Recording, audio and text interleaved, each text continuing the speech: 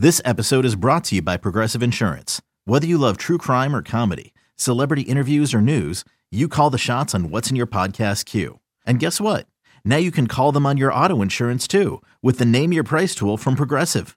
It works just the way it sounds. You tell Progressive how much you want to pay for car insurance, and they'll show you coverage options that fit your budget. Get your quote today at Progressive.com to join the over 28 million drivers who trust Progressive. Progressive Casualty Insurance Company and Affiliates. Price and coverage match limited by state law. Another day is here, and you're ready for it. What to wear? Check. Breakfast, lunch, and dinner? Check. Planning for what's next and how to save for it? That's where Bank of America can help. For your financial to-dos, Bank of America has experts ready to help get you closer to your goals. Get started at one of our local financial centers or 24/7 in our mobile banking app. Find a location near you at bankofamerica.com/talktous. What would you like the power to do? Mobile banking requires downloading the app and is only available for select devices. Message and data rates may apply. Bank of America N.A., member FDIC. When you need mealtime inspiration, it's worth shopping Kroger, where you'll find over 30,000 mouth-watering choices that excite your inner foodie. And no matter what tasty choice you make, you'll enjoy our everyday low prices, plus extra ways to save, like digital coupons worth over $600 each week. You can also save up to $1 off per gallon at the pump with fuel points. More savings and more inspiring flavors make shopping Kroger worth it every time. Kroger, fresh for everyone. Fuel restrictions apply. This is Pax What She Said. Now, here's Perry Goldstein and Maggie Loney. Welcome back to another episode of the Pax What She Said podcast. I am one of your co-hosts, Maggie Loney, joined as always by Perry Goldstein, and we are entering week 16, and the Packers are still playing meaningful football. Made it through December unscathed on a 3-game win streak, and now they will host the Vikings at Lambeau Field to keep their playoff hopes alive after, arguably their worst loss of the season, 23-7, when they played the Vikings away. So Perry, it should be a good one on Sunday. It is a good one. This matchup is always good, I feel like. And there is a bit of, I think, this is a bit of a revenge game for the Packers. The Vikings have to come into Lambeau. This is a Minnesota, but a dome team coming into Lambeau. And I don't know, I know you're up there. It's pretty freaking cold right now. And it has been a long season since these two teams last saw each other. And I think a lot has changed on both sides. The Packers are a completely different team than they were week one. And they're basically in playoff mode already. Vikings have clinched a spot. They've clinched the division. They're already in.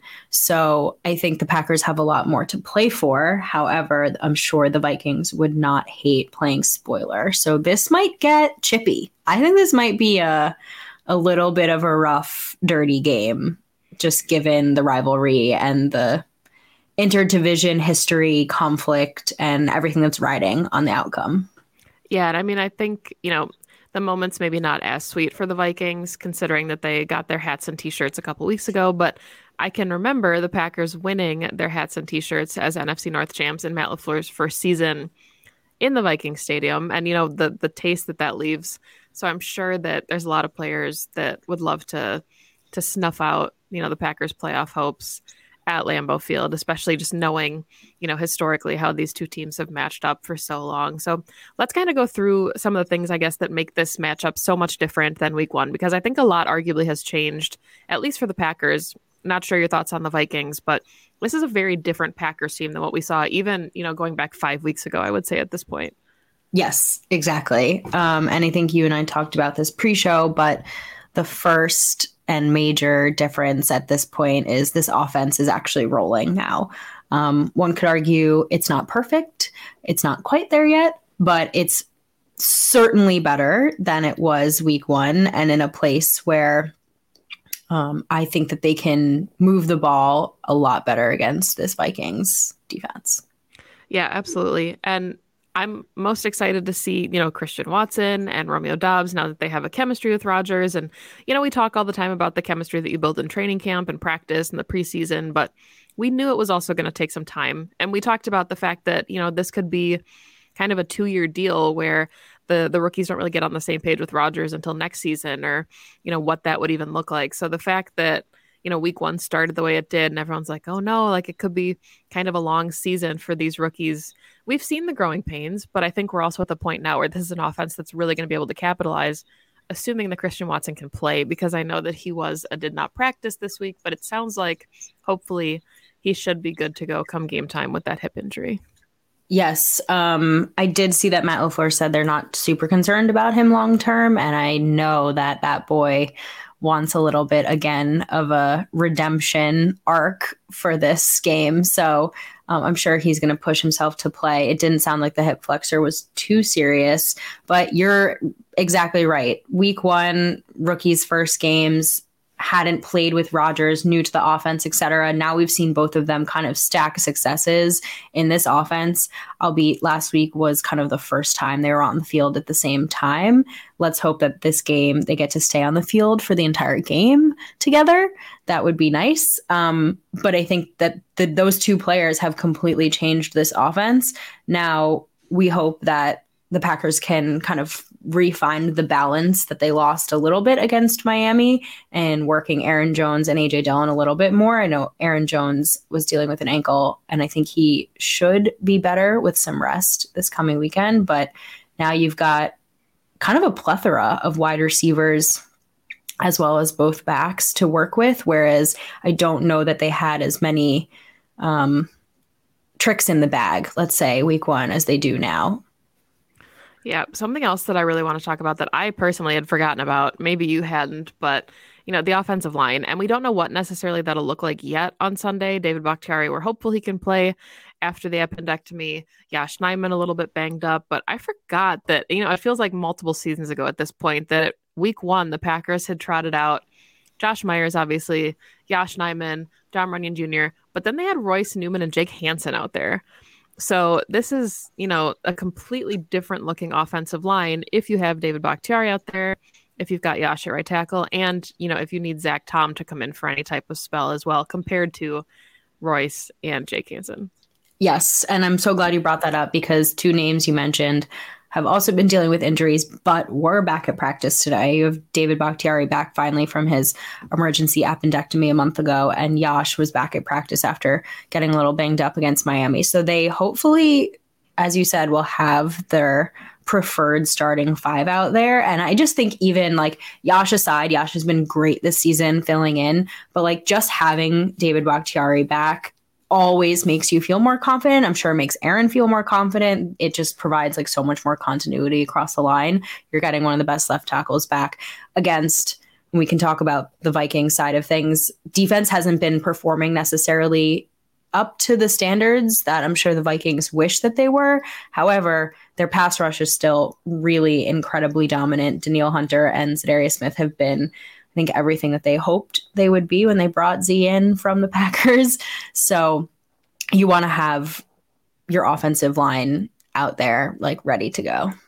Yeah, and I mean, one of the names I think we forgot also is Elton Jenkins, who we talked about at pre-show, just signed his 4-year, $68 million extension to stay with the Packers long term.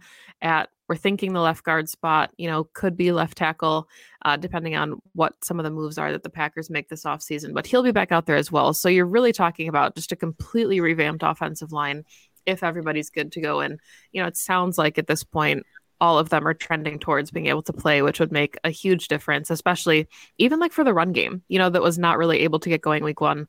If this line can generate some push for Aaron Jones and A.J. Dillon in the Lambeau cold, I think that's going to go a long way on Sunday. I totally agree, as well as Aaron Rodgers apparently dealing with a little bit of a knee. So I imagine he's not going to be quite as mobile as we've seen the last couple of weeks, which again is fine.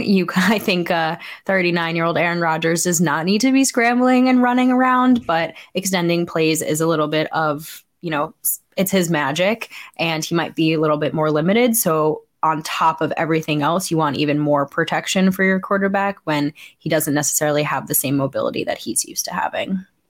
Yeah, and one other thing that I've been thinking about too is, we talked about the offense and the difference that the wide receivers can make, with like a healthy Christian Watson, hopefully, if he's able to play, and just the cohesion that we're seeing. Aaron Jones had 5 rushing attempts against the Vikings in week one. And, I know that every week it seems like, were on Twitter wondering, when the run game is going to pick up, what the play calling is like, what the decisions are when there's third and short, second and short, and you're taking shots. But I think that's one thing that we really need to see more of on Sunday if the Packers are going to stay in this game, because it's similar to the Dolphins, right? I mean, this is an offense. They've got Justin Jefferson. They've got Dalvin Cook. They've got playmakers across the board that can blow the top off your defense and score relatively quickly in a couple seconds. And you need to be able to at least sustain drives and, finish these drives when the Packers do get into scoring position. So Aaron Jones needs to get the football. Oh, yeah. Oh, yeah. And if it's not Aaron Jones, it needs to be A.J. Dillon, because this is his season and he's had a really nice, I want to say, month of football for him. And this is his weather. This is his time of year. This is when he comes alive. So you want to be controlling time of possession, keeping the ball on the ground. Not to say that I think you can't pass against this team, because I think the Vikings defensive front is their strength. Obviously, Patrick Peterson has been having a little bit of a resurgence in his career kind of year, but the rest of that secondary, I imagine Rodgers is going to want to pick apart, but you have to get the ground game going. 2400 Sports is an Odyssey company.